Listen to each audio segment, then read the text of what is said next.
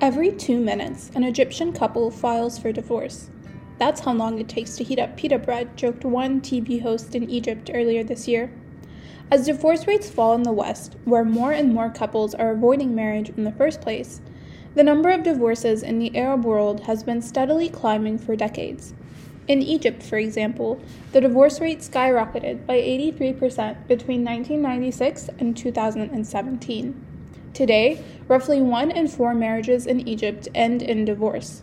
Recent numbers from Egypt's cabinet claim that number is as high as 40%. That would make Egypt's divorce rate the second highest in the region. We have lost the affection and love between us in the midst of the economic and social challenges. Marriages are suffering the effects. The problems are so many. Economic, people interfering in your lives, impatience to each other's issues, a lot of problems. All this makes the young girls reluctant to get married. Amid a flurry of articles decrying increased divorce rates is an accompanying number debating the cause. From women's changing expectations of marriage to decreased social stigma around divorce and increased financial independence, giving women more freedom to leave bad marriages. But in Egypt, one answer may lie in the age that couples get married in the first place. Couples that marry young are less mature, financially independent, increasingly less so, and stable in their relationship, all foundational parts of successful marriages. While young couples in the West are shying away from marriage amid rising economic pressures, young Egyptians still face pressure to marry young. In 2020, women's average age at marriage in the United Kingdom was 35.7 years old. In 2018, the average age for Egyptian women was only 20.2 years old.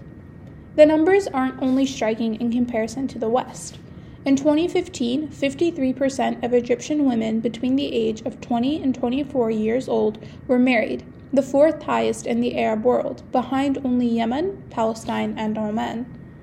As the Egyptian government tries to discourage divorce, it's intervening before young couples even tie the knot.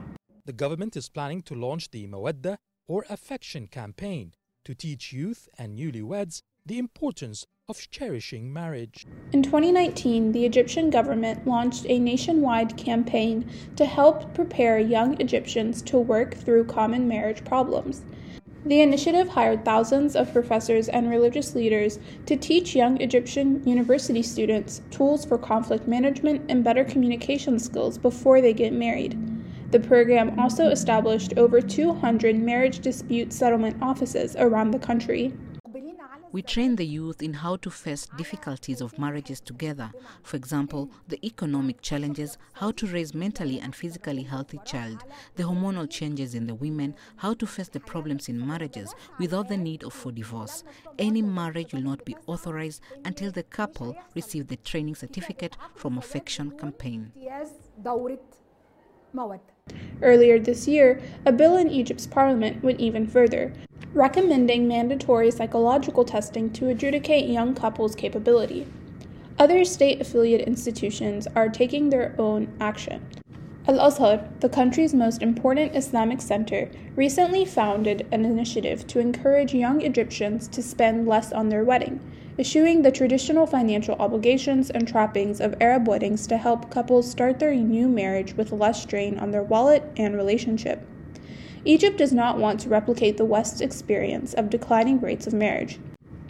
The government is still encouraging young people to get married, but hopes it can strengthen marriages by starting them off on the right foot.